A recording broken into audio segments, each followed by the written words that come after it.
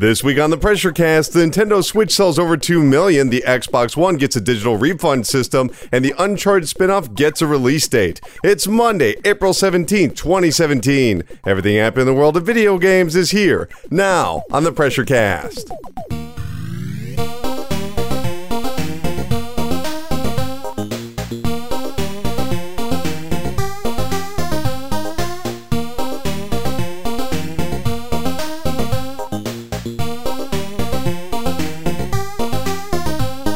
Hey, Pressure Pals. Welcome to the 177th episode of the Pressure Cast, VideoGamesAreDumb.com's weekly news panic that posts every single Monday on iTunes, Stitcher, YouTube, TuneIn Radio, Google Play Music, and America's longest-running independent newspaper at ShepherdExpress.com. My name is Colin Tanner, and I am caffeinated and ready to ramble to you about some gosh darn video games. But in case you never listened to the Pressure Cast before, it's pretty straightforward. Each week, the Pressure Cast slices up the latest video game news, past, present, and future, and puts them in several sensational segments and jams it right in your ears in 2 hours or less. If you want to contact the Pressure Cast, you can email pressurecast@gmail.com. You can call or text 954-947-7377. Leave a voicemail to be heard on air, or have a text message and I'll read it on air. Or you can even tweet at VGADumb, or even leave a comment at facebook.com/VGADumb. That is a lot of links. I understand. And if you didn't catch all that, do not worry. It's available in the description of this podcast or this YouTube video. I hope you all had a good Easter. I hope you got all the eggs and you got all the ham. You sliced the ham and you were around the table with the thing that was full of fruits in the wait, no, that's Thanksgiving. That's not Easter. I don't know why. What is that thing? I don't actually know what it's called, but some kids have to make it in school. I never did, but do you know what I'm talking about? It's like a cone. And please leave a comment if you know what this is called, and I will make sure to add it to the corrections next week. But yes, we have a lot of video game news to get to this week. There's a ton of Nintendo news. Xbox just introduced this new refund program. We got a lot of PlayStation news, talking about financial numbers. We're going to be talking about all the things that happened 10 years ago and beyond in strong history. So before we do that, though, I want to listen back to you guys. That's right. I want to hear back from the listeners. I want to talk back to the viewers in a little something we like to call thank you for the email. Like I said, 954-947-7377, pressurecast@gmail.com, or at VGADumb on Twitter. And like I said before, you can find that in the description below. We got yet another voicemail from one of my favorite correspondents, Keon. Without further ado, take it away, Keon. Hey, what's going on, Pressure Cast? How are you guys feeling? This is Keon again, bothering you again from Baltimore. Just wanted to ask you a quick question, Colin, pertaining to the Scorpio. That's the hot button topic that everybody's talking about now. Some people love it, some people dislike it, and are saying that Microsoft still will not take any share of the gaming market because it doesn't have any games, no exclusives. I think that's still a little unfair to say, even though it does look a little bad. But E3 hasn't happened, so we haven't gotten any new announcements yet. But my question to you, Colin, is how much would it be to build a PC with that equivalent setup? Just out of curiosity, because some people are still saying that they think it's going to be $400. I doubt that strongly. I don't think that's going to happen. But some people are saying 5 and 6. I'm leaning more towards 5, but I'm just curious, just wanted to get you guys' thoughts on that. That being said, I hope you have a good one, Colin, and thanks for everything you do, my man. Bye-bye. Keon, thank you for the voicemail. Remember, 954-947-7377. Keon, always a pleasure. Seriously, always asking really good questions. But I want to be honest, I have no earthly idea how much the Xbox One Scorpio actually costs to produce. I have no idea where you could even get an 8-core processor at 2.3 gigahertz, I think it is. And also, I don't really know, how you could replicate the Scorpio engine, because that's really important. They used that example where they took thousands of commands and put it down and streamlined it to 11.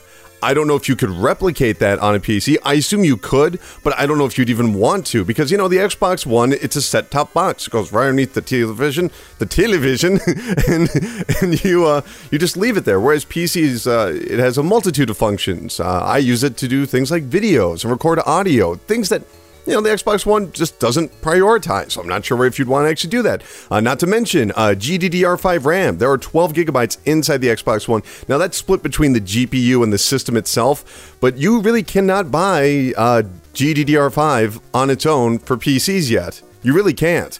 DDR4, on the other hand, you absolutely can. That is the industry standard right now. But GDDR5, no. So I don't really know how much that costs in particular. I don't know how much is being put into the GPU and how much is being put into the system itself, because Microsoft did not list that. So I'll be honest, I have no idea how much it costs, though current speculation, like you mentioned, is around $500.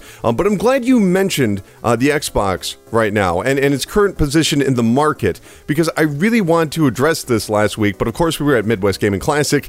There were literally people from hotel security that were knocking on the door like, "Are you guys getting out anytime soon? Because we want to clean this place." It's like, oh shit! So we were recording.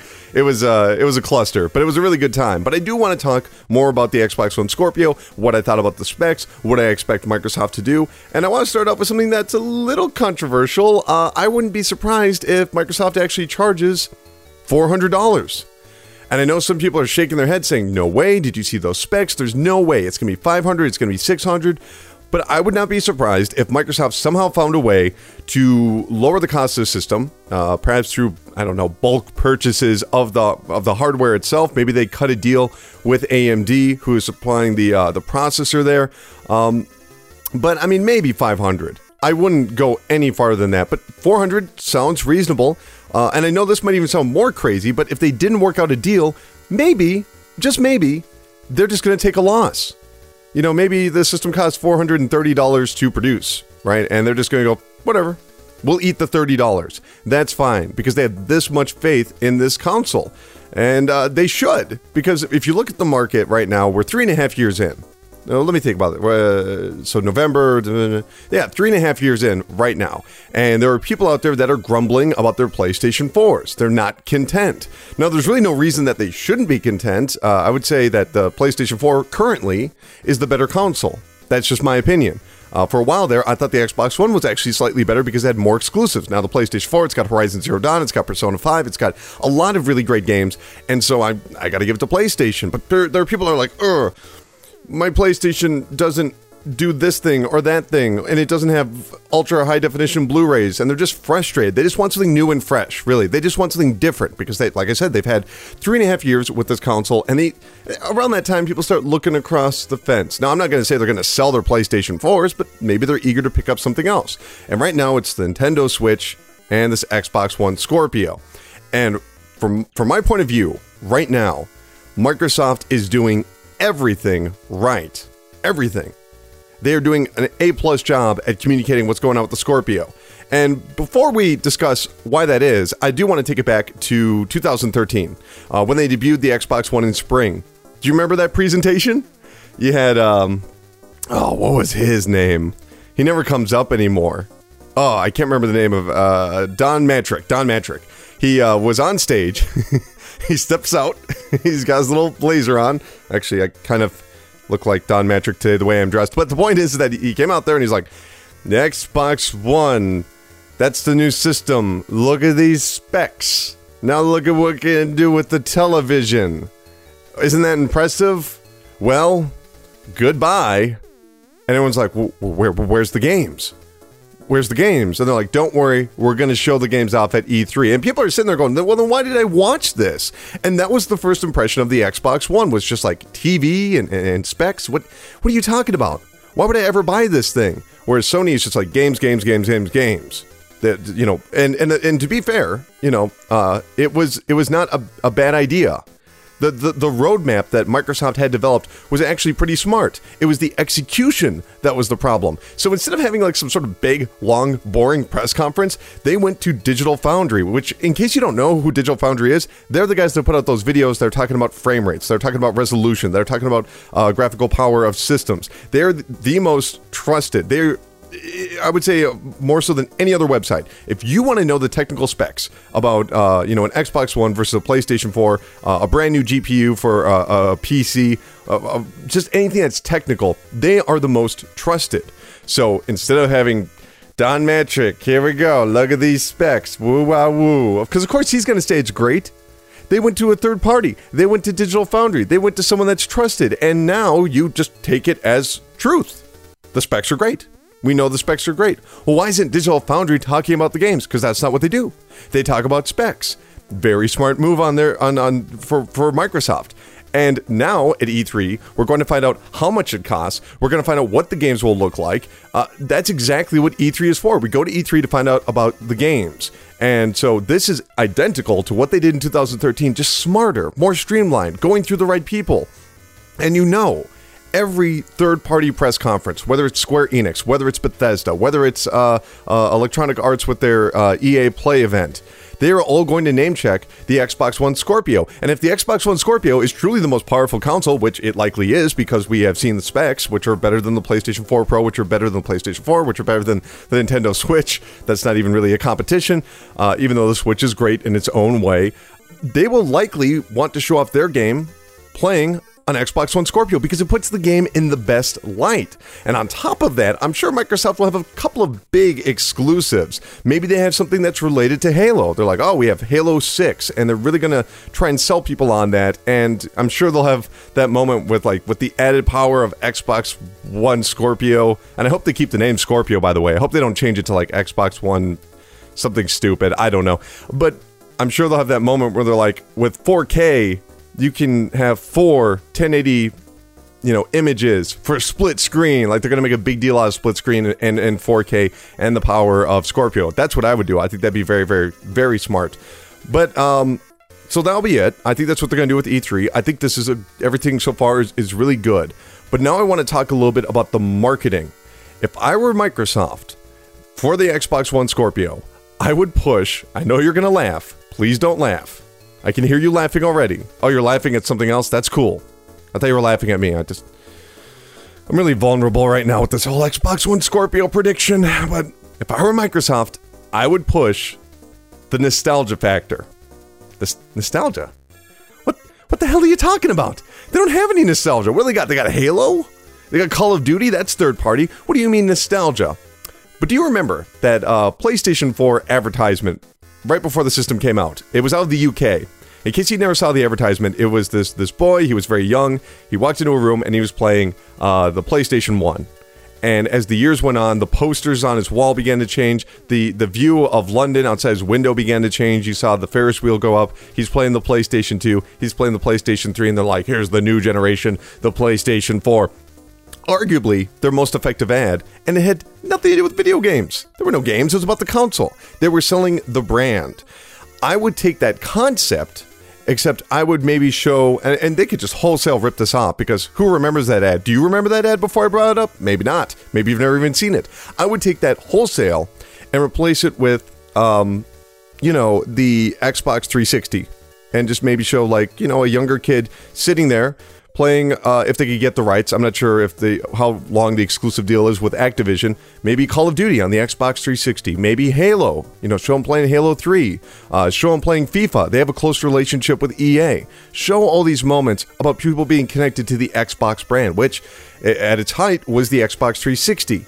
And then say, now here's the new generation, the Xbox One. Talk about how there's over 800 games or whatever the hell the number is, and talk about how it's the most powerful console ever. And it's like, and maybe you come up with a new tagline, welcome home. Because for a lot of people, the Xbox 360 was their home for that entire generation. They have fond memories of using the Xbox 360. Now, you might be saying, why? Why would they push this? This is odd. I'm not going to fall for that. Well, that's because if you're watching the show, you're in the know. You read about video games, you read about news, you read about marketing, you do all those types of things. That's what this show is centered around. But last week we were talking about a Google survey. Google put out this survey about what teenagers think is cool.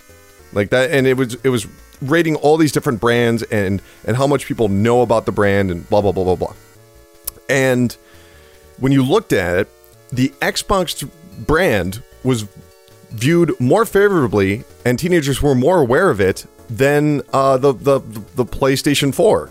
which sounds crazy, but for those teenagers, that's what they associate with video games. Why not remind them of the good old days of 2010, which sounds ridiculous, but if you're 19 years old, you were what, 12? Take them back to the good old days. Nostalgia in teenagers is very powerful, and people laugh at that because they go, what, you haven't even really lived a life yet. But it's effective. It works. They want it to go back to the good old days. Everyone has that feeling. Hell, 5-year-olds have that feeling. And if Xbox can capitalize on that, I think it'll go very well for them. Don't just look at this Scorpio. All right, don't just look at the Scorpio and assume Microsoft is going to fail because of how popular the PlayStation 4 is. Look back in 2013.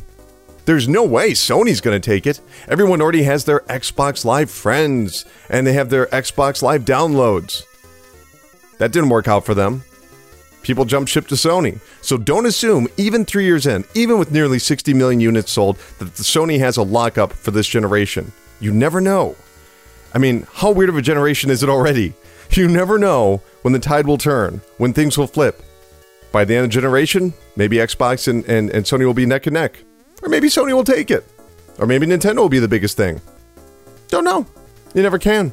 But Keon, thank you for the email. Remember, pressurecast@gmail.com, 954-947-7377, and at VGADumb on Twitter. I always love hearing back from you guys, so please leave comments in this YouTube video, and I'll respond to you, and maybe I'll read it on air. Read it on air. Read on meow. Read on meow meow. I will read it on your cat. Email your cat. pressurecast@gmail.com. .paw. .whisker. Okay, we should probably leave this segment and get on the train. Chug chug chug chug. Here comes the train. Tooty toot toot. Boop, boop. That's right, it's time for the Hype Train. Feel the PR vibrations as we barrel towards Video Game Satisfaction Station on the Hype Train. This is the part of the show where we talk about all those upcoming video games and events to get you hyped up to spend all your money and become a video game guru. We're going to be starting off the Hype Train by talking about all the Nintendo Switch news. Earlier this week, Nintendo obviously had a Nintendo Direct presentation. First off, the third-person fighting game ARMS will be released on June 16th of this year. ARMS is being produced by Kosuke Yabuki. He's the man that directed Mario Kart 7 and 8, so he actually does have a pretty good pedigree. I believe he is producing this title. Yes, he's producing it. Unlike other fighting games, ARMS positions the camera behind a character, and players will use motion controls to fling their arms towards their opponent, though traditional controls also exist. The new footage shown this week introduces the 2 versus 2 mode, as well as the ability to mix and match weapons in each hand. So one hand will have like fire abilities, one hand will have electric abilities. And that was really the whole footage right there. That was the thing. They showed us a couple of matches, and you know what? I gotta admit, I watched that footage, I was really skeptical, and I'm still skeptical. I'm just not excited about this game. And there are critics out there that I really respect that sat back, played the game, and said, it's good. You know, they had a 20-minute presentation. And I can totally believe that this game is great for 15 to 20 minutes. But unlike Splatoon or Mario Kart, there appears to be a little bit of a limitation in variety. It looks like it's just punching people. And yes, they had a 2 versus 2 mode. It just doesn't look great. They showed off the fact that you could defend yourself by knocking away someone's fist or kicking away their fist, but the strategy just doesn't seem to be all there. It doesn't have the complexity of other fighting games, like maybe a Street Fighter or a Mortal Kombat, and it doesn't have that sort of liberation that you'll see in a Mario Kart or Splatoon. But I should mention, I didn't expect much from Splatoon on the Wii U. I didn't expect much from Mario Kart on the Wii U. And those are 2 of my favorite games of the past generation. Well, actually, the current generation. What do we call the Wii U? Jeez, it is such a weird system. I don't know. But yes, ARMS, I don't know. Let me know what you think about it, because right now I have no idea how to feel. Anyway, toot toot. The following month... Oh, no. The past month... Nope. Try it again. The next month after ARMS is released, on July 21st, Splatoon 2 will launch on the Nintendo Switch. The follow-up to the 2015 Wii U exclusive will feature the signature ink-based battles, where the goal is not in kill death ratios, but to cover the stage in your team's ink. However, in this Nintendo Direct, they revealed a brand new mode called Salmon Run. Here, online players will defend their base from AI-controlled waves, all while attempting to capture the valuable salmon eggs. Are salmon eggs really that valuable? I'm not sure, but that's what they're going with for this, basically a horde mode, a defender mode. Also announced, there are 3 new Splatoon amiibo figures of Inkling Boy, Inkling Girl, and the Inkling Squid. Using the amiibo functionality, will be able to store your preferred loadout, kind of like in Call of Duty. You know how you have a particular gun and a particular set of skills. I'm not trying to do a Taken reference here, but you know, you have your loadout. You could just tap an amiibo and you could put it right on there. And they even mention, like, if you're over at a friend's house, it'll be easy to store your data, which made me wonder, is there going to be split screen in this one? Because there wasn't in the first. I don't know why you're over at a friend's house with data for the game on your amiibo if you don't have your own Switch. And if you have your own Switch, why don't you just bring it to your friend's house? Either way, this is easily my most anticipated game on the Switch. I put a ton of hours into the original Splatoon, and what I played of the public beta for Splatoon 2 made me even more hyped. They've made some really cool adjustments because obviously they don't have that touchscreen from the Wii U. I mean, they do have a touchscreen on the Switch, but if you're playing on a television where you don't have access to the touchscreen, it still works really well, and the new powers are a ton of fun. They're really, I don't know, it sounds ridiculous to say, but violent. Like, you feel empowered, like you were destroying people when you finally unlock your like jetpack and you're just blasting people away, or I forget what the rest of the powers were. If you've not played this game, though, I really cannot stress, this is not about a kill-death ratio.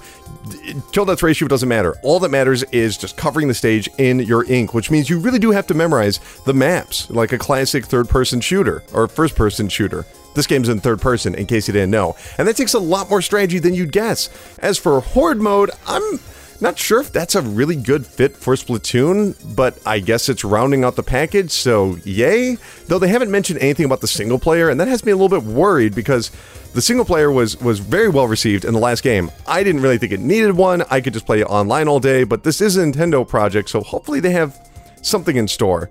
Single player, like I said, just everyone else really liked it. Wasn't quite my thing. I just played it so I could unlock really powerful weapons and items. Now, this might sound a bit ridiculous, but I'm shocked that they are releasing more amiibos for Splatoon. They also announced that they're releasing amiibos for Super Smash Bros., like Bayonetta and some other characters, which basically, to me at least, confirms that they are just going to re-release Smash Bros. On the Nintendo Switch. I think it's a foregone conclusion at this point. I think that's, you know, that's an obvious one, especially because those characters are so popular. But releasing another batch of Splatoon amiibos, that's kind of risky. And you might be rolling your eyes going, what are you talking about? They always sell out. Well, no, they don't. Because I remember when I was going to GameStop a lot, and every time they had a new amiibo, there'd be someone at the front of the door, because I'd always go in the mornings, you know, avoid the crowd, but every time there was a new amiibo, which I never knew when the date was actually going to be, I'd show up and be like, whoa, what are you waiting here for? Oh, they got the brand new Peach amiibo. I don't know, but people were really hyped for it. The Splatoon amiibos were the first time that I saw them not sell out. And not only that, but they sat on that shelf for months at a time.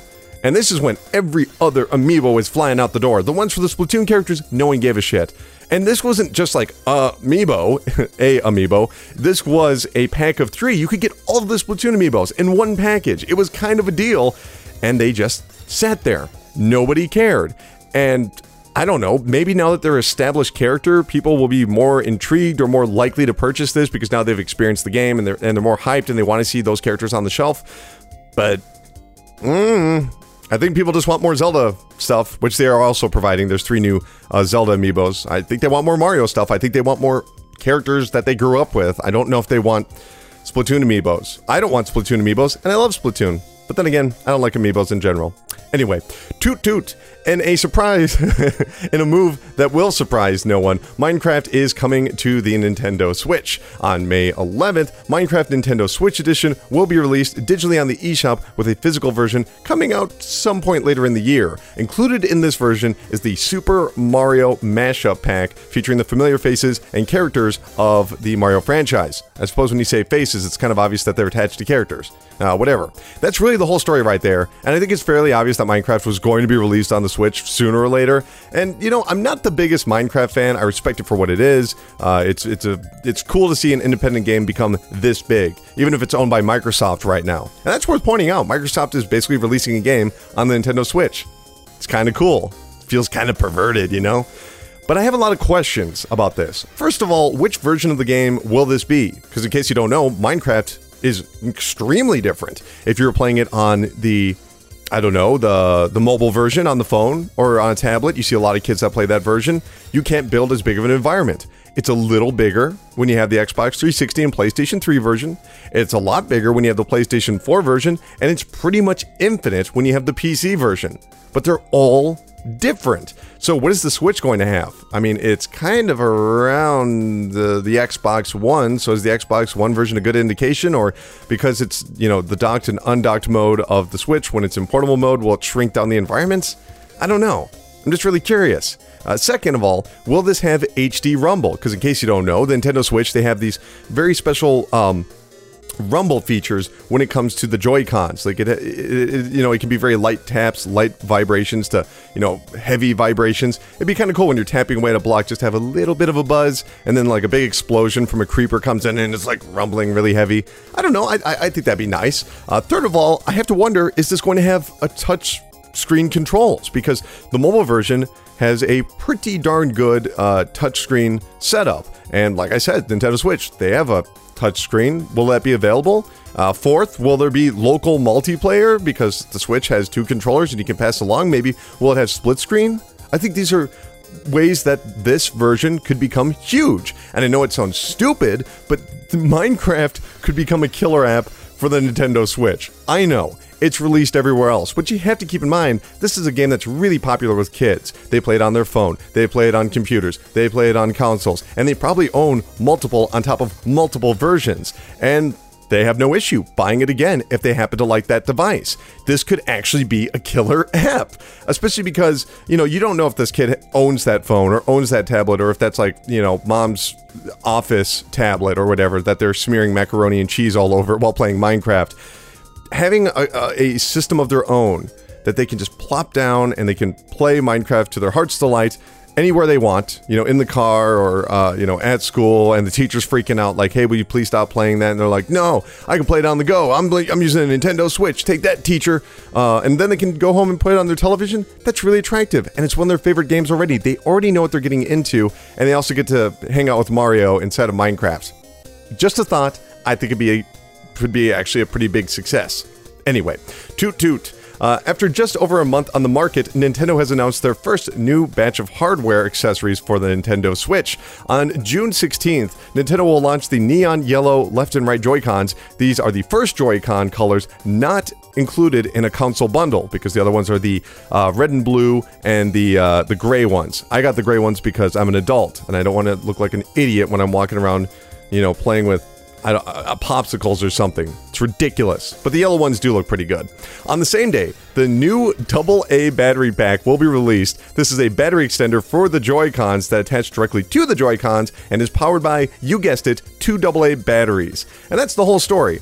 But if it wasn't already obvious, Nintendo is going to release more colors of the Joy-Cons. They want to sell you more controllers. Accessories are big money. They still are. Look at GameStop. Accessories still do very, very well.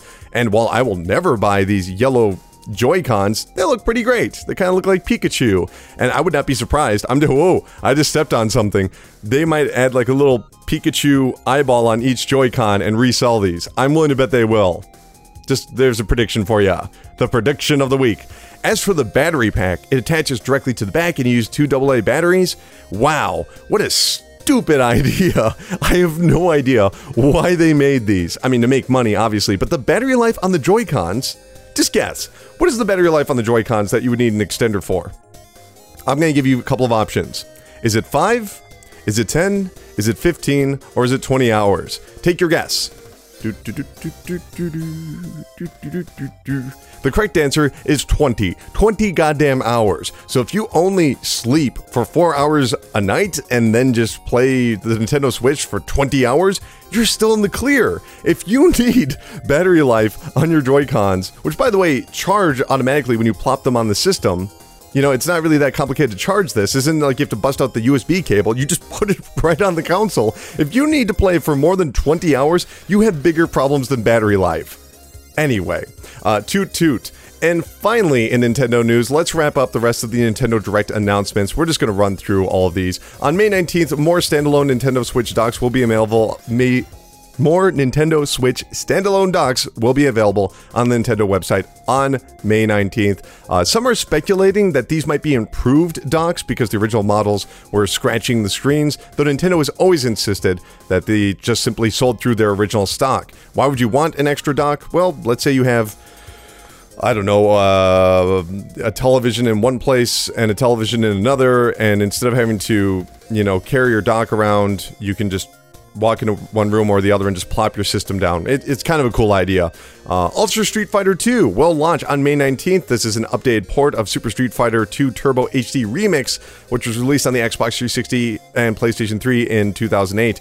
Real quick, I do want to mention, in this video, they said this is the first update to Street Fighter 2 in 20 years. No. No, it is not Nintendo. It's been like 9 years, because like I said, you have these HD graphics, which were done by Udon, or they were inspired by the Udon comics, that was released on the PlayStation 3 and Xbox 360. It has not been 20 years. I have no idea why they said that. It is fundamentally not true. Also, Sega has confirmed the follow-up to Sonic Generations, Sonic Forces, will launch at some point in this holiday season of this year. However, the 2D Sonic classic remix of Sonic games, Sonic Mania, will arrive sometime this summer. Real quick, I hate to butt in again, I just want to make this clear. They mentioned that this is the first 2D Sonic game in over 20 years. Just like Street Fighter. Once again, completely false. I have no idea why they said that. There were at least 3 of them on the Game Boy Advance. I think there were 2 of them on the DS. 2D Sonic games. Strictly 2D. No 3D elements whatsoever. They released Sonic 4 on everything. Sonic 4 was available on phones and everything. It has not been 20 years since there's been a strictly 2D Sonic. That is false. Nintendo, why are you saying this? Why are you making up stuff? You don't need to lie about that. Just say it's a new Sonic game. Just say it's a new Street Fighter game. What is this obsession with 20 years? And I believe Sonic 4, well, we know for a fact that Sonic Advance was released on Nintendo handhelds. So they know about it. It was exclusive to them. Whatever. A demo for Puyo Puyo Tetris is also now available on the eShop. Monopoly will be coming to the Switch, yes, the board game, sometime this fall. I have no earthly idea why. Samurai Shodown 4 is now available on the Nintendo Switch, and they promise there's going to be more Neo Geo classics coming soon. Namco Museum will arrive on the Nintendo Switch this summer, which of course is where you can just play classic games like Pac-Man and awesome arcade games. I'd be really curious to see what kind of emulation they're going to use, because the original Namco Museums were actually classic games built from the ground up to resemble their arcade versions, because they had some sort of issue with emulation back then. And finally, Payday 2 will be available on the Switch sometime this summer. Before you get excited, Payday 2, just Google it. Google what happened on the PlayStation 4 and Xbox 360 version. The people that bought that game are pissed because the developer has just not updated it at all in years. It is pretty shocking, all in all. Also worth pointing out, Payday 2 is the first-person shooter to be announced on the Switch, which is kind of insane for a new console in 2017. This is the first-person shooter that has been announced on the entire platform. I don't know. I thought that was interesting. All in all, I will say this was a pretty good Nintendo Direct. There wasn't much in the way of new and exciting games, but it's nice to see some release dates. I'm still not sold on ARMS. I'm super hyped on Splatoon. Everything else was kind of meh. Yeah, it was alright. Anyway, toot toot. Moving on to PlayStation news, Naughty Dog has announced their upcoming standalone DLC for Uncharted 4, called The Lost Legacy, will release in North America on August 22nd. Unlike prior entries in the franchise, this time, series protagonist Nathan Drake will be absent. Instead, they will have Chloe Fraser and Nadine Ross taking top billing. They, of course, have been in the series all the way since Uncharted 2. At least one of them has. I can never really remember the names of the characters besides Sully and Nathan. Those are the names I remember. Perhaps the most surprising news is the DLC's ambition, with Naughty Dog's Arnie Meyer hinting that the story could be as long as 10 hours. The Lost Legacy will launch both digitally and physically for $40. Yes, $40. Almost like a full-price game, though retail-specific promotions will include free copies of Jak and Daxter 1, 2, and 3 on the PlayStation 4. Those were just recently announced, and they are the PlayStation 2 versions, but you'll get a free copy of the entire collection. Although I don't think you're getting Jak X there, even though Jak X, I believe, is coming to PlayStation 4 as well. But that is only if you buy physical versions, and they have not listed the retailers yet, though hopefully it's going to be like GameStop, Best Buy, Target, people that you can actually reach. I have to admit, I was totally clueless as to how ambitious this DLC was going to be back when they announced it at the PlayStation Experience. I mean, they said it was DLC, and I'm like, cool, it's story DLC. You know, maybe 2-3 hours of gameplay, something like, Last of Us Left Behind. Now they have a retail release and it might be 10 hours? This doesn't sound like DLC at all. I mean, outside of Red Dead Redemption, Undead Nightmare, which was $10 by the way when it launched. I believe it was $10. This sounds like an old school expansion pack. This sounds like a beefy addition to Uncharted. Not to mention that buying this gets you instant access to the multiplayer, like all of the multiplayer, which has tons of free content in there. You can just play multiplayer now. You don't even have to own Uncharted 4 anymore. I don't know. Maybe I'm just being weird here, but I honestly believe that this is some sort of... some people call this a backdoor pilot. You know when you're watching a TV show and they have a very special episode where like they introduce some new character, and it seems like the focus is more on that character than the central cast from the actual television series. They call it a backdoor pilot. I wouldn't be surprised if that's what they're trying to do here, where they're like, well, we told Nathan Drake's story. Obviously, I'm not going to spoil it at all, but it's like, no, that was a great ending for the Uncharted Nathan Drake story. Where do we go from here? Well, by introducing this DLC. It's not a standalone game, even though it has all these brand new environments. They're saying it has the biggest stage they've ever designed for the series, and it's actually going to be on store shelves, and it's giving you access to the DLC, and it's priced like a real game. It's just DLC. It's not a full game. But I think they're trying something here. I think they want to test the waters to see if people will be receptive to this, and then, maybe Uncharted becomes about those characters. Or maybe Uncharted becomes about a bunch of different characters. Maybe, nothing's going to replace Nathan Drake. People like Nathan Drake, but people just also like watching shit explode. Uncharted's real good at that. Anyway, toot toot. Last year's Xbox One exclusive Quantum Break might have been coolly received by the critics, but its technical achievements did earn it a nomination at the Visual Effects Society Awards, which is good news because now Remedy Games is ready to bring its engine to PlayStation 4. On their official blog, Remedy stated, quote, Remedy is also working on a game project codenamed P7. The company's strategy is to release the game on a wider range of platforms, which is why Remedy is developing its Northlight technology also for the PlayStation 4 consoles. End quote. This would mark the very first time that a Remedy game would be released on a Sony platform since all the way back in 2003 with Max Payne 2. By the way, if you've never played Max Payne, or I guess, even Alan Wake, you're really missing out. Remedy usually does a fantastic job with third-person action. They really are in a class of their own. That's why you don't see too many other third-person shooters, like strictly third-person shooters. Remedy set the standard. They've kept it up. I mean, I guess outside of Max Payne 3, which was done in-house through Rockstar. But I say they usually do a good job because Quantum Break was undeniably a misstep. It felt dull. It tried to replace cover-based shooting with these time-traveling trips and superpowers, and that just... It didn't work without cover-based shooting and without tighter controls, and it just felt like it just took something away and didn't put anything to replace it. Even the time powers themselves, it was like, well, this still feels super dated. But hopefully now that they've had enough time, that they've read the reviews, that they saw what happened, they can work on something that plays to their strengths a little bit better. And now that they obviously will not be working with Microsoft if they're developing a game for the PlayStation 4, that means they won't have Microsoft's funding, which means that they can't spend years upon years upon years working on a game, and maybe it'll kind of force them to focus, make something a little bit more in line with where the rest of the industry is. Because when Remedy hits, when they are on top of their game, nobody else can touch them. And sadly, with Quantum Break, they were a step well below what people expect out of third-person shooters. Anyway, Toot toot.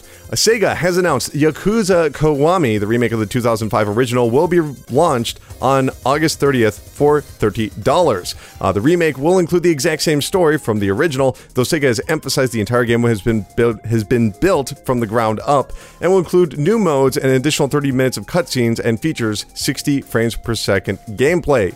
That's actually the whole story right there, but I gotta admit, I'm a little bit worried about what they're doing with the Yakuza series right now. Yakuza 0 was launched back in January. I thought it was a fantastic game, even though I understand that it's probably not for everybody. It takes a certain... You want to do... You kind of have to like Japanese stuff. It's a very Japanese-centric game. You have to just be cool with the way that the game bounces from the absurd to the serious and just go with it. And I thought for what it was, Yakuza 0 was fantastic.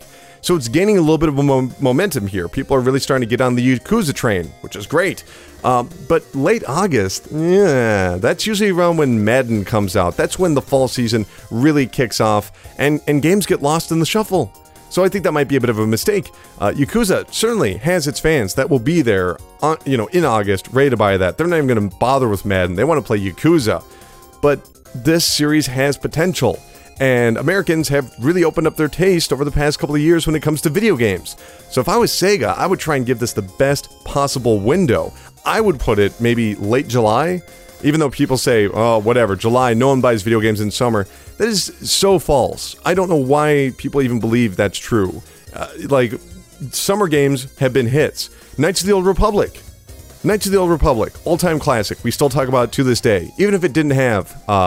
the Star Wars brand, I think we'd still talk about it. That was released in July? People play games in July. Get away from this huge fall rush, Sega. Get it out in front of everything. Because if you are someone that has the summer off, if you're like a high school kid, and you can get dozens of hours of gameplay and a story, and it's funny, and there's lots of fighting, and you get that all for $30, I'm sure that high school student is going to go for it. Well, whatever. Either way, I love Yakuza 1. I played it on the PlayStation 2, and I'm super excited to check it out on the PlayStation 4. Hopefully, they have retained just the spirit of the original, which is a little grittier than the sequels. Definitely a lot more gritty than what you'd see in the later series. Anyway, toot toot. And finally, in Sony news, a PlayStation 3 game is making its triumphant return to the PlayStation 3. That's right. Following the positive reception of last month's Nier Automata, Square Enix has announced intentions to reprint physical copies of 2010's Nier. Yes, the original version of the original game Nier. So far, the reprint has only been alluded to be for the European market, and it will only be available through the Square Enix online store. No copies are currently available, though interested parties may add it to their wish list. So it's kind of a maybe at this point. They want to do it. I think it's super cool that Square Enix would go to all this trouble to reprint, Blu-rays of PlayStation 3 games. Though, I have to be honest, once again, Nier, I've been told is a great game. I love Nier Automata. I really do. But I'm not sure anybody wants this. I've never actually played Nier, like I said, but from what I understand, it's kind of clunky. The reason people liked it was because of the story. But actually sitting there and playing it was like, ugh, this doesn't feel right. And for the graphics, I guess they were also pretty muddy and bad. I don't know if anyone wants to really look at that in 2010, which is why Nier Automata was such a success, is because they went to Platinum Games, who do a great job of visuals, even though I actually had some issues with the visuals in the game. But it was undeniable that the gameplay was incredible in Nier Automata. So, going to the one that people didn't like in 2010, at least they didn't like the gameplay, they liked the story. Going back to that and reprinting it, I don't know. Maybe a bad idea. Anyway, toot toot. Moving on to Xbox news. After years of requests, 2012's Black Ops 2 has finally been made backwards compatible on the Xbox One. Since the program was introduced way back in 2015, Black Ops 2 has been far and away the most requested game, and yes, it is now available on the Xbox One. Are you noticing a pattern in these stories? I didn't even realize that I did this, but I put these stories next to each other. Once I put them next to each other, and they all have the same theme of, hey, we're bringing back this game. Isn't that exciting? And the answer is yes. That's super exciting. But as many people have already pointed out, Black Ops 2 is an old game. What's the big deal? Plays fine. What do I care? I'm going to go online. Well, just keep in mind, Activision hasn't updated this game since 2013. And that's a serious problem because in the past 4 years, there are tons of players out there that just sit around trying to find exploits, trying to discover hacks so that they can win every round while being clipped into a wall. So yeah, it's really cool that it's available, but when you play that game, it's going to be packed with hackers and jerks. Same thing happened with Red Dead Redemption. If you played Red Dead Redemption Online, just a bunch of hackers. It sucks. You can't go back to it. So if you're going to play Black Ops 2, hopefully you have another, 13 friends with you that you can create a room that you guys can just play. Because otherwise, you're going to get screwed over. And, well, I guess at the very least you can report them to Xbox Live. And do so. Because that's a dick move. Anyway, toot toot. Speaking of first-person shooters, last week's Star Wars Battlefront 2... It's hot in this room. I'm just gonna come clean with you guys. It is so hot. I don't know why it's so hot in April, but it is. And I'm melting. I am melting right now. But I'm glad you're sticking with me here. Anyway, the story is, last week Star Wars Battlefront 2's first trailer hit the internet. The only problem is that it wasn't supposed to be released. The trailer was leaked on a variety of video sites, much to the chagrin of Electronic Arts. The trailer gives a brief glimpse into the sequel's story and multiplayer. While a few details are actually known, it's been confirmed it will include characters and locations from the original trilogy prequel as well as the recently released films. No release date was given, though EA will reveal more in the upcoming EA Play event in June. We did actually get a little bit more news on this where I forget who it was, but TechCrunch, I don't know who it was, but they confirmed that you're going to be able to upgrade your character much like a Call of Duty or a Battlefield, but you'll also be able to upgrade your X-Wing or your TIE Fighter, which is super cool. That's what they said. I'm not confirming that. That's what I'd heard. But you already know this game is going to sell amazingly well. It does not matter if this is a good Battlefront game or a shitty Battlefront game, because the people that even bitch about how crappy this Battlefront game is, they still bought the limited edition, they still bought the extra stages, they still played the hell out of it, and they probably even convinced their friends to buy the game while being like, it sucks, it's not as good as the original Battlefronts, but I'm just gonna keep playing it just to prove how crappy it is. You know, and it wasn't a great game, it was a fun game. It wasn't great, but I think for what it was, Battlefront, based on the timetable, it delivered well enough, because people stuck with that game. For what it's worth about this trailer, though, it was all done in-game, and it looked fantastic. But I'm curious to see how this game is going to take advantage of the PlayStation 4 Pro and Xbox One Scorpio. I'm hopeful they'll do something beyond just 4K, maybe a super sampling 1080p version, enhanced frame rate, maybe better textures. I don't know. But if you haven't had a chance, go watch this. It's really pretty. You do get a chance to see Darth Maul and Yoda fighting, if that's your thing. I'm not a Star Wars guy. I'm just being real. It's not my preferred means of entertainment. If you are like 40 years old, I totally understand why you love Star Wars. Growing up, that would be like the big thing. That would be the big fan thing, that in Star Trek. I get it. I really do. Me personally, though, I grew up around anime, so I don't really need Star Wars.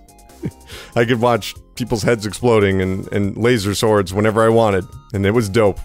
Anyway, toot toot. Speaking of 4K, last week Sega finally released the 2010 beat-em-up Bayonetta on PC. While the game's content is identical to the console version, the port includes a variety of visual enhancements including 4K support as well as HDR, which is nice. More colors. According to the test done by Digital Foundry, we were talking about them earlier, the game easily hit 60 frames per second at 4K with a 970 Ti graphics card, and this was all at 60 frames per second. While they used an older bit of hardware. I forget what it was. It was something from AMD from 2012 that also hit 60 frames per second with only slight dips at 1080p, which is pretty cool. You know, last week we were talking about the countdown teaser to something that was related to Bayonetta because they had that website. And it was super cool. I was really excited to be like, all right, what are they going to talk about? And I'm happy that PC users are getting a chance to play a really good game in Bayonetta, which is my personal opinion, a good game. Not a great game.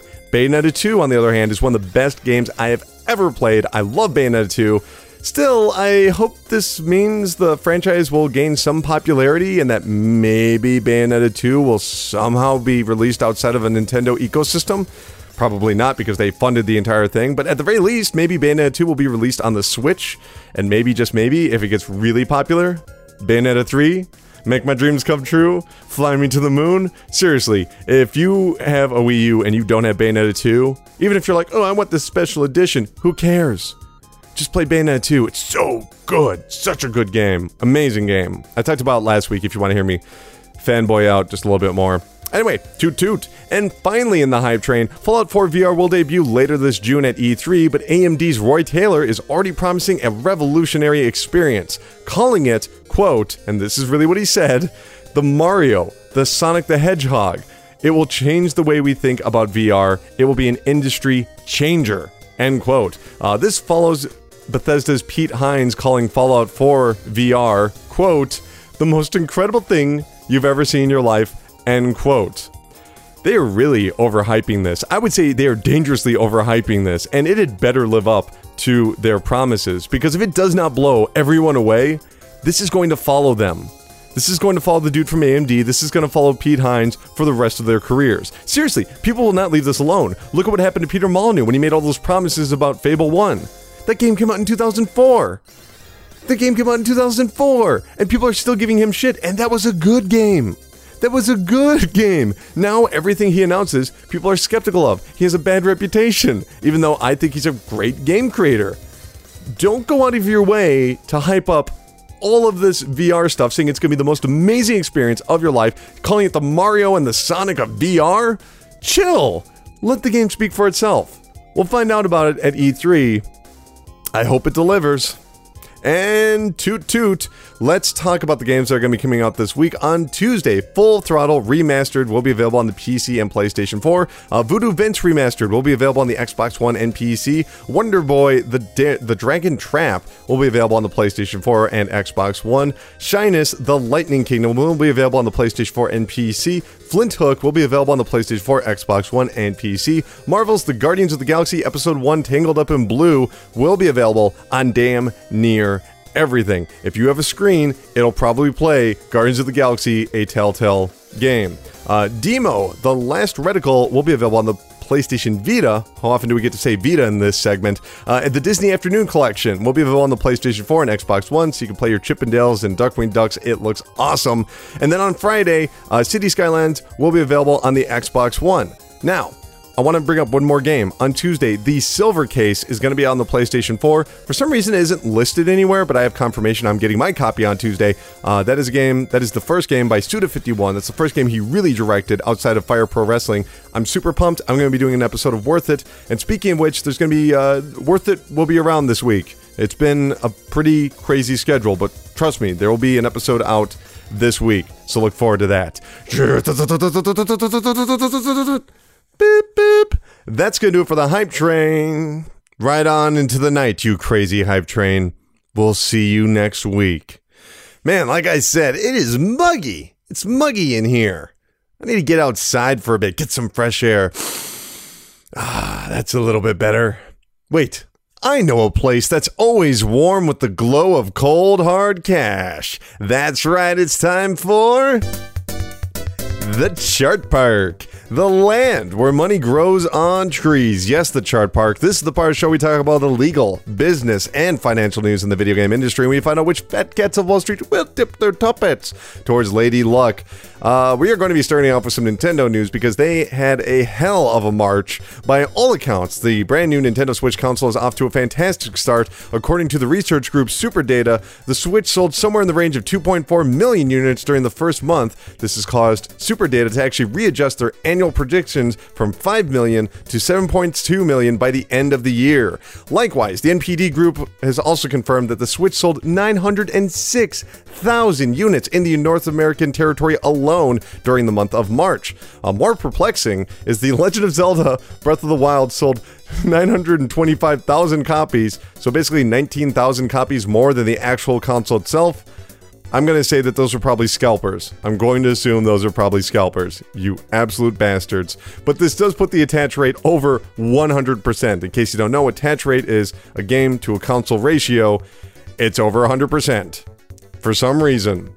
The Switch is super weird. Actually, the Wii U version saw similar success with 460,000 copies in March. Last month, reports surfaced that Nintendo has doubled its console production from 8 million to 16 million units, which they're hoping to sell many of those before the end of the year. Anyway, everybody looked at this news. I'm not going to say everybody, but everybody looked at this news and said, whoa, Nintendo has turned it around. The Switch was one thing. I mean, the Wii U was one thing, but the Switch, it's going to be incredible. It's going to do it. It's going to be a hit. Congratulations, Nintendo. And you know what? Congratulations, Nintendo. You had a fantastic March. You had a great March. And before I go any further, I do want to say that the Switch is a really interesting device. It had an excellent launch title in Zelda. I like the Switch. I like the Joy-Cons. I like playing on the Switch. It's a fun system. But I think it's a mistake to assume that this is going to be the new normal, or that the Switch is going to be the biggest success in the world. But to understand this, we need to look back once again to our most recent console launches, which were back in 2013.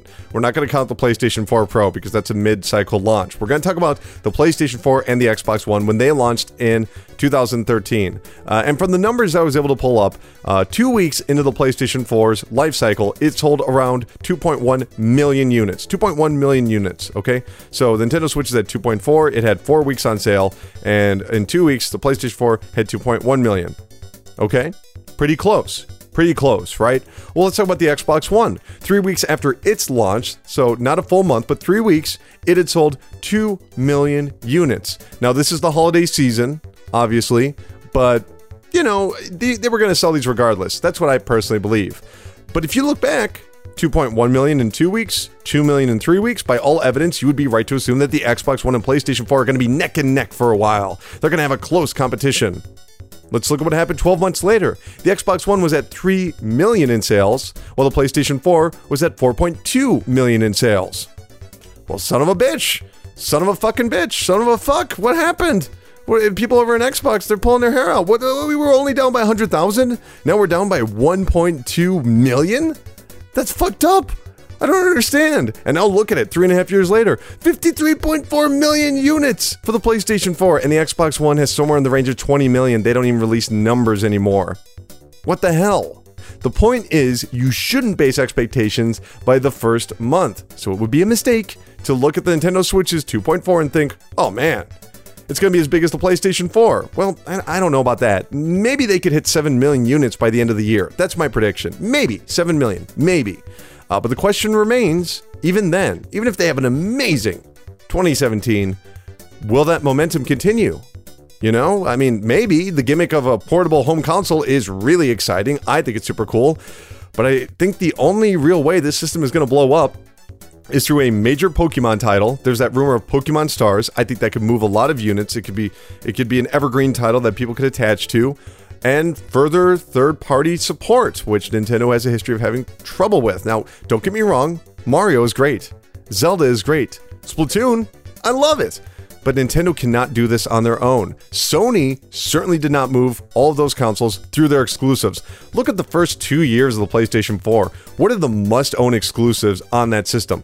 Bloodborne. I mean, what? The Order 1886? I love that game. Most people didn't. Drive Club? Who likes Drive Club? Exclusives don't always just sell the console. Now, they're doing that right now for the Switch, and congratulations. But personally, right now, when I'm looking at this system, without that third-party support, I would say in a few years they hit 30 million.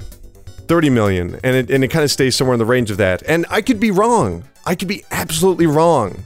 And that's fine. I'll admit it, if I am. But I don't think it's safe to look at 30 days of sales data and predict 50 million units. There's no way you're going to know that, because people like the new hotness, they like the new consoles, but things slow down and they need more incentive to purchase a device like that. It needs to have the real features, the real titles that they want. Right now the Xbox One is at 20 million, PlayStation 4 is at 53 million. What happened? Well, somebody just took a lead. Momentum was lost. And that could happen to the Switch too. If I'm wrong, so be it. But don't get so excited. Anyway, moving on. Taking a cue from smartphone manufacturers, Nintendo is offering financial rewards for potential exploits on their hardware. The company is looking for information regarding piracy, cheating, and system vulnerabilities on the Switch and 3DS. Reported hacks will result in a reward up to $20,000. Yes, really, $20,000. The more extreme the exploit, the higher the cash value. And that's really the whole story right there. And I've got to say, Nintendo, good for you. You're starting to sound like a 21st century company. This is what Apple does. This is what Google does with Android. This is a very smart move on their part. Nintendo has had an inexcusable amount of hacks for their major systems over the past 10 years. I mean, you know the Wii, the Nintendo Wii? Guess how long it takes to crack that system? Like, even if you don't know what you're doing, if you have a USB drive,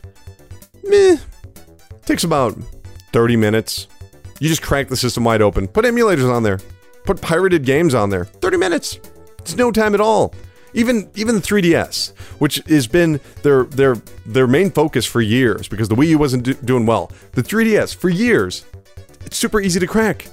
Like, every time they would put out a new demo or they would update the YouTube app or whatever it is, people just were cracking their 3DSs left and right. It's been that way for years. It's inexcusable. And for whatever reason, Nintendo does not invest nearly as much money in security as Sony and Microsoft, even though more so than them, they are a hardware company.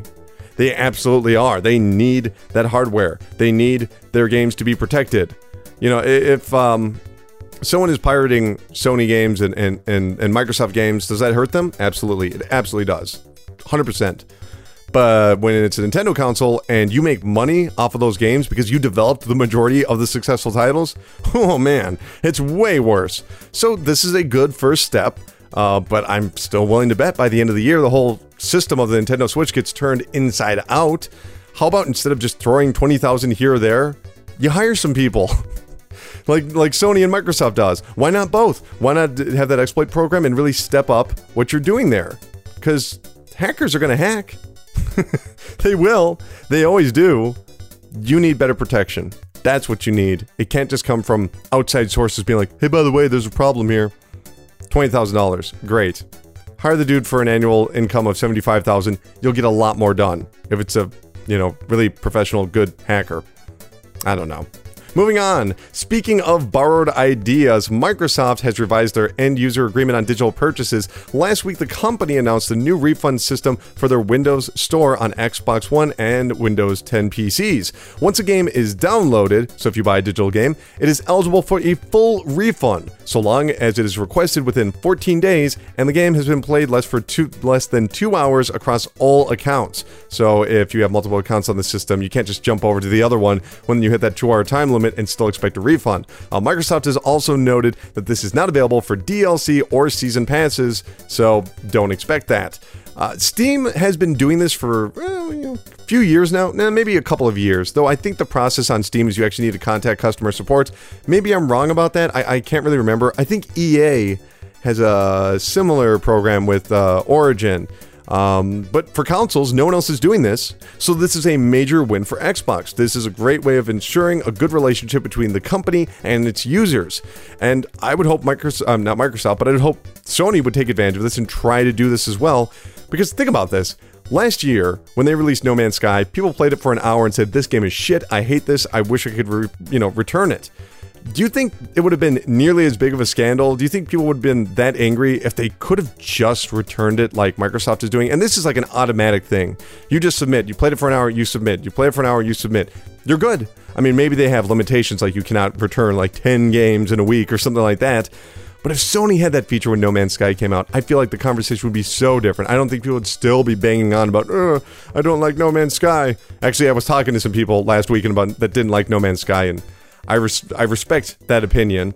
I don't respect the crybabies on the internet, though, that they still won't let it go, and they're still banging on about it. So if you don't like No Man's Sky, I'm not talking about you. I'm talking about the people that they're looking for something to complain about. But the real story here, I think, is actually Microsoft's push to digital distribution. There have been rumors for years that they want to get out of physical games. They don't want to do physical games at all. And honestly, that was the central idea around the original Xbox One. It was going to be a DRM system. Remember, everybody freaked out about that because you can't loan games and blah, blah, blah, blah, blah.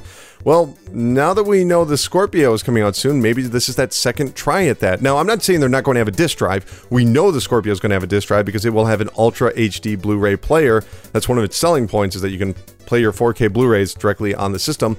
But I wouldn't be surprised if, maybe there's an Xbox One Scorpio, maybe a cheaper model. Maybe they have two different flavors like they did with the original 360.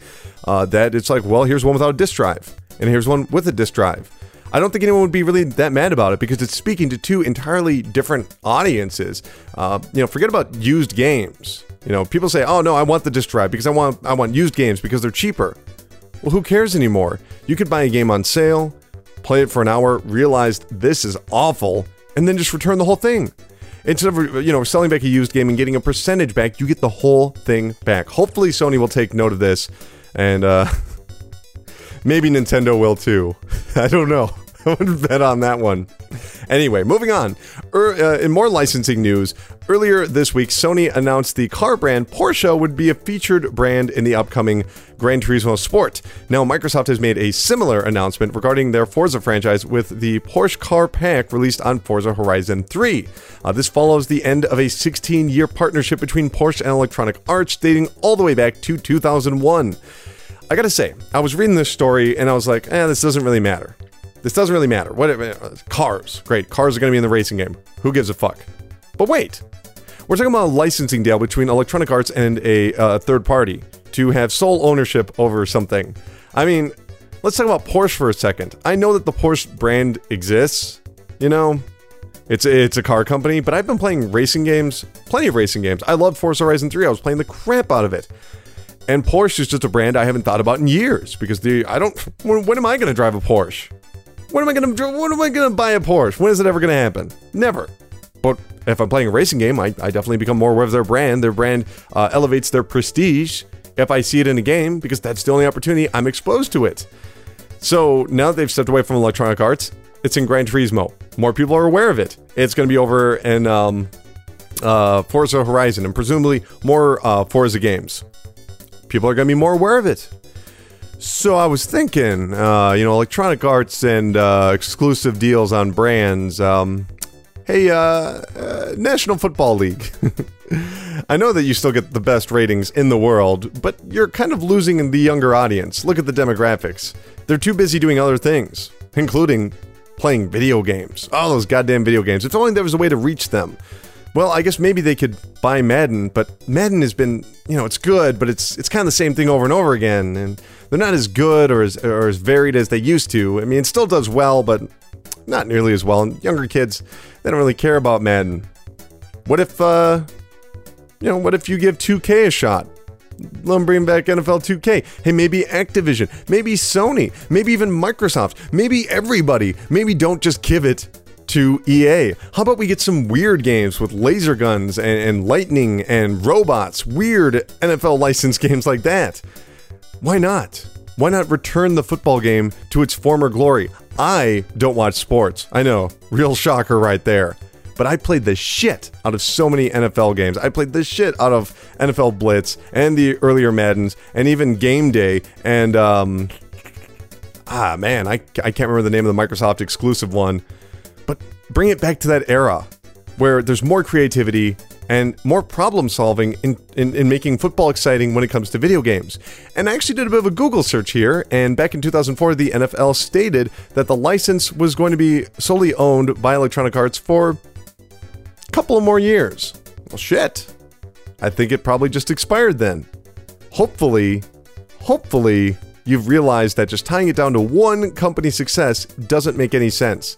And no matter what EA is paying you, you'll make more from everyone else licensing the NFL. I guarantee it, because plenty of companies want in on that. Hopefully they haven't signed with EA again. Hopefully not. Crossing my fingers. Let's go back to the Nintendo news. I wanted to give you a bit of a Nintendo break because, yes, they sort of dominated the news cycle this week. One of the hottest holiday gifts last year was the difficult-to-find NES Classic, a plug-and-play console that includes 30 classic NES games in HD, as well as a replica NES controller. Despite the ensuing popularity and demand, Nintendo has abruptly announced its discontinuation. Quote, and this comes from Nintendo itself, throughout April, Nintendo of America territories will receive the last shipments of the Nintendo Entertainment System NES Classic Edition. That's a clumsy way to phrase that. We encourage... Oh, yeah, wait. They will receive the Nintendo NES Classic Edition systems for this year. That's really important, for this year. We encourage anyone interested in obtaining the system to check with retail outlets regarding availability, with the understanding that it has been difficult for many consumers to find a system, and we apologize. We have paid close attention to consumer feedback, and we greatly appreciate the incredible level of consumer interest and support for this product, end quote. Nintendo also ended production on the Japanese exclusive Famicom Mini. Earlier this year, Nintendo announced that they had sold 1.5 million NES Classics, and production would begin to ramp up. So, last year, in August, I did an episode that was called The NES Classic Will Outsell the PlayStation 4 and Xbox One, and everybody mocked it. And they were right to, because I was completely wrong. But I still stand behind the idea that if supply had been there, it would have been a slam dunk. They would have outsold everybody. Everybody would have a goddamn NES Classic. It would be like the Wii all over again. Sadly, they did not meet that demand, and now they've completely pulled the plug. What a bunch of dummies! Did you see that on Facebook? What a bunch of dummies! Nintendo, what are you throwing money away for? Nintendo, what are you doing? That's all I'm reading, all these people going, Nintendo, you're stupid! I don't think Nintendo's stupid in this case, though, because the NES Classic was stupid. It was garbage. No, I'm kidding. That's not where I'm going with this. I wanted to give you a bit of a swerve. I don't think they're giving up on the NES Classic. I think they are giving up on the 2016 model of the NES Classic, because keep in mind, it had a number of third-party games in there. There was Mega Man, there was Super C, Konami and Capcom games. Maybe those contracts were only around for 6 months to keep the cost of the system down, right? I mean, clearly they did not expect this demand. Why would they think anyone would care in 6 months? You don't know. You don't know. They were like, okay, we'll allow you to produce 3 million of these units, and then you can't use our games anymore. Why not? Maybe that's how it was. Let me make another prediction, and I might be completely wrong about this, but I'm willing to bet that this fall we'll see another NES Classic with another 30 games. Now, a lot of the games I think are going to stay the same. You're going to see your Marios, you're going to see your Zeldas, but maybe, we don't see Mega Man in there. Instead, we see Wrecking Crew, which is a Nintendo game, or Urban Champion. It keeps the cost down while the demand is still high. That is my estimate. That is my guess. If you read that statement, they say, we're done with the shipments for this year. We're done. We don't have it. We're done. Well, yeah, maybe for that version. There might be another version. And I know a lot of people are saying, oh, it'll be a Super Nintendo next time. I don't think so. I don't think they're going to go down that avenue just yet. Because the NES one is still going to do gangbusters. They already have the model. They already have the production units. They just swap out the game. Super easy. Why not? So yeah, that's my guess. They are going to go back and revise the system. It's not stupid Nintendo. It's smart Nintendo. For once. For once. Anyway, the director behind Far Cry 4 and Assassin's Creed 2 has left Ubisoft after 7 years with the company. Alex Hutchinson announced his departure, and according to his LinkedIn profile, Hutchinson recently opened Typhoon Studios, though no projects are currently listed for the company. Prior to joining Ubisoft, Hutchinson was the lead designer for the PC title Spore from EA, which is another one of those Molyneux type games, even though that was Will Wright. The Sims 2, which actually is a Will Wright game. Not a Will Wright. Ooh, I'm getting his name confused with someone else. No, it's Will Wright. It is Will Wright. And he was also the creative director on Army of Two, The 40th Day. That's really the whole story. Best of luck to him.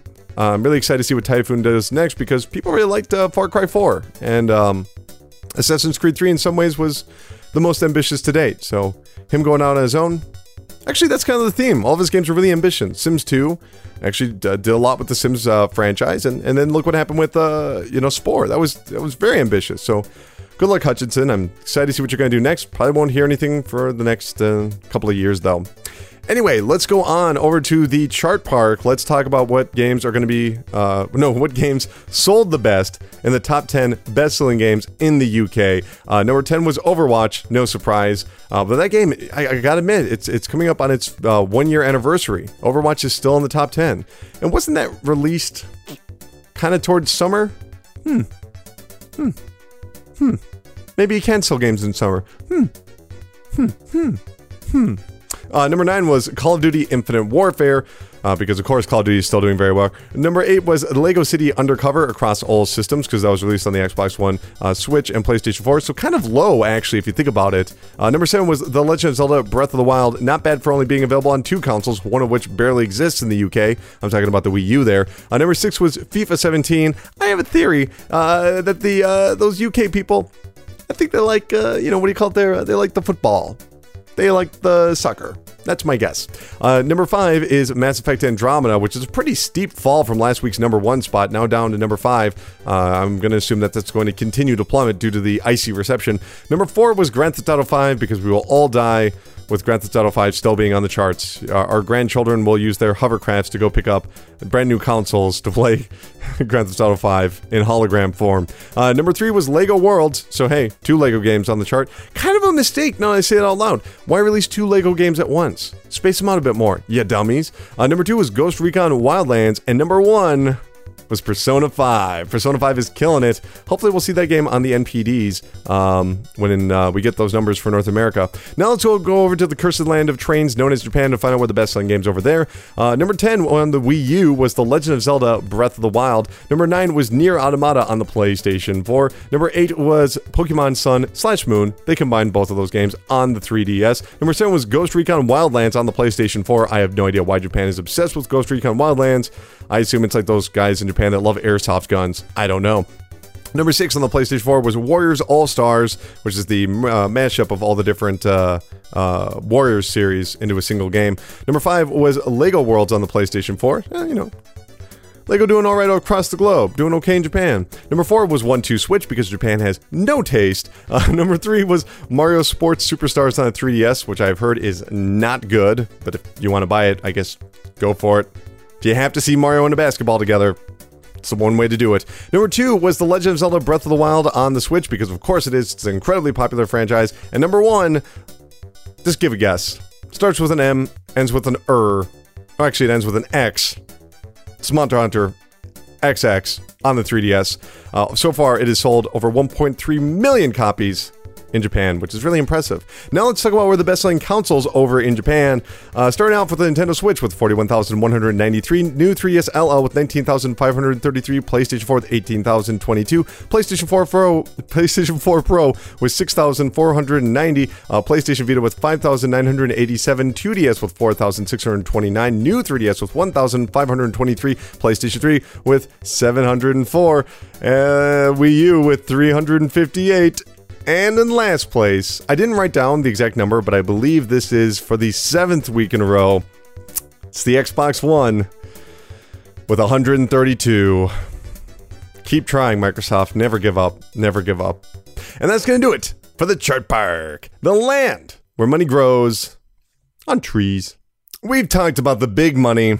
Now it's time to talk about the smaller things. That's right, it's time to get tiny. It's time for Pocket Talk. In an unprecedented move, Square Enix has announced an unusual bundle for their upcoming JRPG, Dragon Quest XI. The $135 Double Pack Hero Sword Box includes not only the 3DS version, but also the PlayStation 4 game. This marks the first major title to include both physical versions from 2 competing hardware manufacturers and platform holders.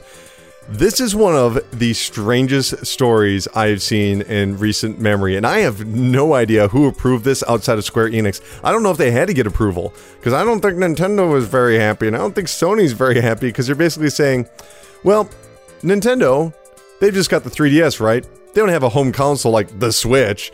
And Sony, why don't you have a handheld like, I don't know, something like the Vita? Nope. We're not going to acknowledge either of them exist. It's the 3DS and the PlayStation 4, which makes sense because in Japan, they sell way more than either of those other 2 systems. Although there is a Switch version coming out, so it seems kind of weird that they would do this. Now, I wouldn't expect that this is going to happen in the West. This is probably a Japan-only thing, but if it does, holy shit, I have to buy that. I just have to have a box that has Nintendo and Sony next to each other.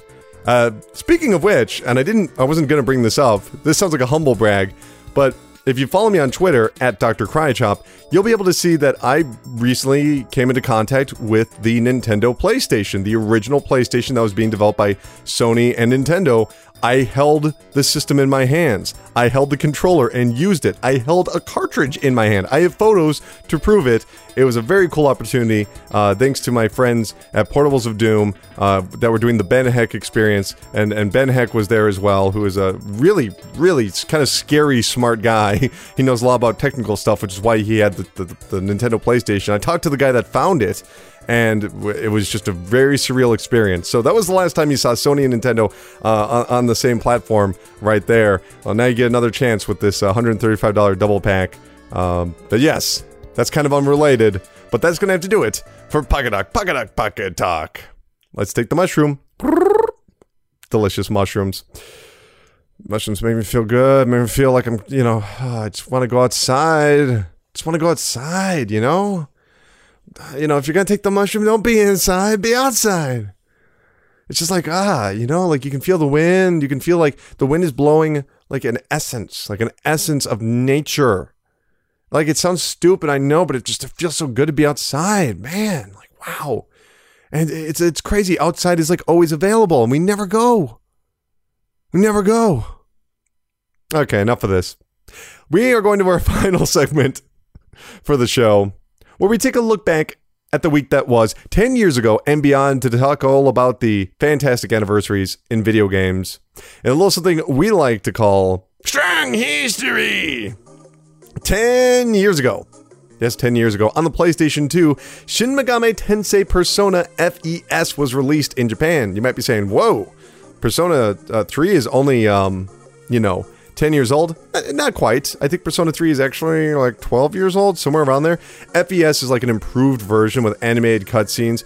I'm actually not going to step into that. There's a lot of debate over what is the ultimate version of Persona 3. Some people say it's the one that's on the PSP. Some say it's the original. Some people say it's FES. I'm not getting in the middle of that, but FES 10 years ago in Japan. 11 years ago, in 2006, Brain Age, Train Your Brain in Minutes a Day, was released on the DS. This was a huge game. Over in Japan, it actually has a real-life doctor that's associated with the game. If you played it, you probably saw him. He has the polygon face and he has the glasses. Some people think it's Iwata. I don't know why they thought it was Iwata, but no, it's actually this doctor guy. This is the game that really introduced casual games to everyone. Because Brain Age was a humongous hit. You had people that were in their 30s, 40s, 50s that didn't really play video games picking up a DS just to play this game. It was a huge deal, and one of the reasons that the Wii was a huge success when they had things like Wii Fit. They're like, oh, well, this trains my brain, this trains my body. I love Nintendo. Also, 11 years ago, on the Xbox 360, Final Fantasy XI was released. This would mark the first time a Final Fantasy game would appear on a Microsoft platform. Microsoft console, I should say. I believe, there were PC versions of the other games, which are technically Windows, but you know what I mean. Also, 11 years ago, a very sad anniversary. Mother 3 was released in Japan. Why is that sad? Because we still haven't gotten our version of Mother 3. Good fan translations out there, though, so keep your eyes peeled. They're very easy to find. Also, 11 years ago, Rape-Lay was released on the PC. Yes, Rape-Lay. This is a game that centers around male characters. This is directly from Wikipedia. This game centers around male character who stalks and rapes a mother and her 2 daughters. You sick fucks, Japan. Why did you even make that? Okay, I shouldn't blame all of Japan, but that was a weird goddamn game, and I believe it actually got banned, if I'm not mistaken, and rightfully so. 12 years ago, on the original Xbox, Psychonauts was launched, which is funny because Psychonauts was originally a first-party Microsoft game. Microsoft pulled the plug, said, nah, this isn't going to do any business, and I believe it was, whoa, come on. I know the name of the company, I know the name of the fucking company. What the fuck is the name of the company? I can't remember the name of them. Banpresto? I don't know. But that was 12 years ago on the Xbox. 13 years ago, Hitman Contracts was launched on the PC, Xbox, and PlayStation 4. Majesco! It was Majesco that did Psychonauts. I had to think about it. But Hitman Contracts, third game in the series. I would say probably my least favorite, but still pretty cool. Also, 13 years ago, VIS Entertainment Limited officially shut down. All the development that they were working on was canceled, and they sold off all of their games to other publishers, including the game that I always like to bring up, State of Emergency 2, because no one remembers that game existed. It was very close to being done too, so very sad for VIS. 18 years ago, 3 Extreme was launched on the PlayStation. This is the third game in the Extreme series, which launched as ESPN Extreme Sports. Kind of a hybrid between Extreme Sports and... I mean, it really was just Road Rash. They even had, like, the digitized characters, like the 3DO version of Road Rash, where you punch people off of luges, off of rollerblades, off of bicycles. It was a silly game, but I love the original game. The sequels I thought were kind of garbage.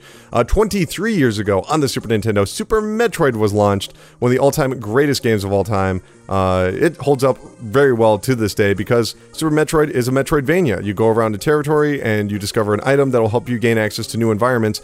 The atmosphere, the music, the wonderful ending, it's all fantastic. And now it basically has a new lease on life because speedrunners love it. Save the animals, kill the animals. If you don't know what that means, you need to play some Super Metroid. Also, 23 years ago, Shin Megami Tensei 2 was launched on the SNES. No, this has nothing to do with Persona, but this is the Shin Megami series that Atlus created and was very, very popular. In fact, in case you don't know, Persona is just called Persona in Japan. They were worried that people wouldn't know what Persona was in America, so they attached Shin Megami Tensei, a mildly popular series, to that name. That sounds less accessible to Americans than Persona, if you ask me. 27 years ago, Phantasy Star 3 Generations of Doom. Chris, in case you're listening, I know you like your Phantasy Star. I think you might have told me that was your favorite one, so I put that on the list there for you. 28 years ago, in Japan, the Game Boy was launched. Yes, Gunpei Yokai's incredible, plucky handheld that really changed the landscape of video games. You know, there's nothing you can really say about the original Game Boy. Like, there's no way I could cover all of this, except to say that the reason the Game Boy was a success, especially with its launch title, Super Mario Land, which is also 28 years old, is because they understood there's a difference between sitting there and playing on your little handheld and playing on a big old television.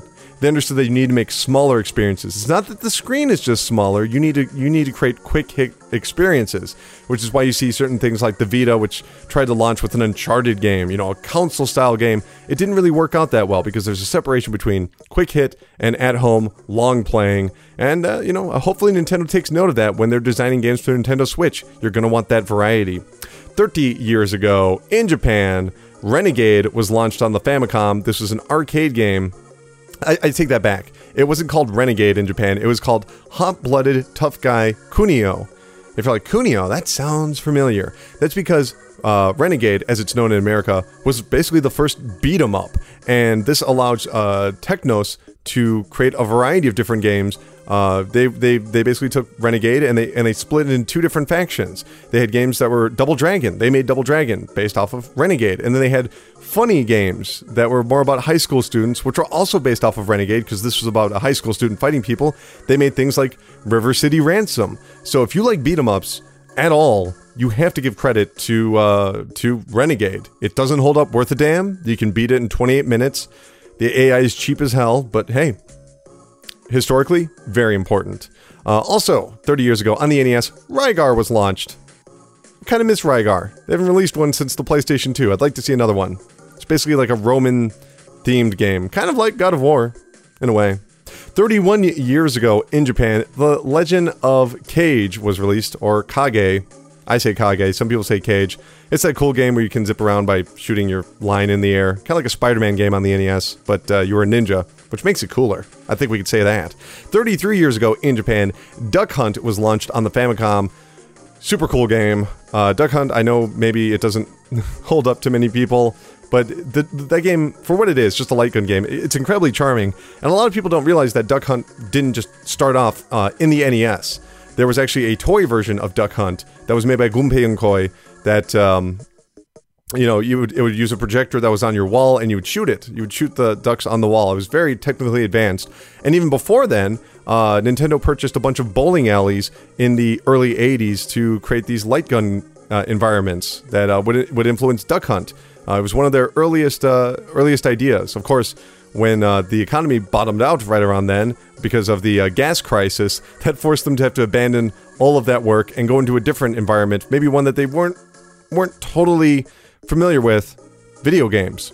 So yeah, Duck Hunt, overall incredibly important. 35 years ago, back in 1982, Dig Dug was launched in Japan by Namco.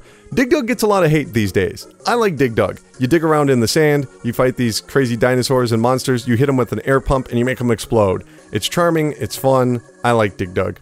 And finally, 41 years ago, yes, 41 years ago, Data East Corporation was founded.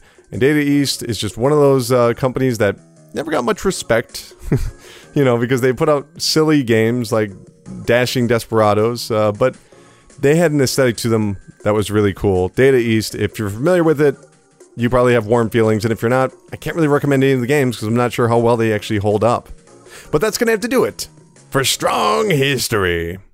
Take the time machine. Beep, boop, bop, bop, boop.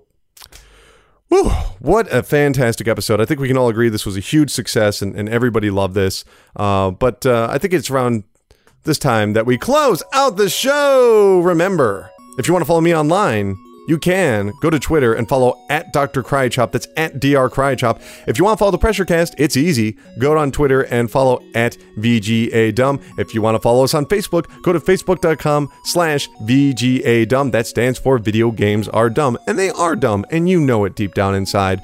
What's going to be coming up this week? Plenty of stuff. I'm going to have videos out. I don't want to say what, because I just kind of want to surprise you. You know, it's going to be kind of cool. The week after that, though, I will have an episode of Worth It on the Silver Case, and then we will start to see some interviews that I did at the Midwest Gaming Classic. Really good interviews, really nice people, really exciting projects. There's one in particular on the NES that uses the Power Pad. It's a homebrew. You're not going to want to miss that one. It's insane. It's really crazy what this guy did with the Power Pad. But yes, you know, it's been a pretty good month all in all for the past 28 days, 31 days, especially for Nintendo. Their dry spell finally ended after the Wii U launched and wasn't a huge success, after the 3DS launched and it wasn't a huge success and they had to do that whole ambassador program thing. Nintendo is finally hitting its stride. Everything ends. Good things begin. Except for the PressureCast. Because the PressureCast doesn't end. Because the PressureCast is forever. See you guys.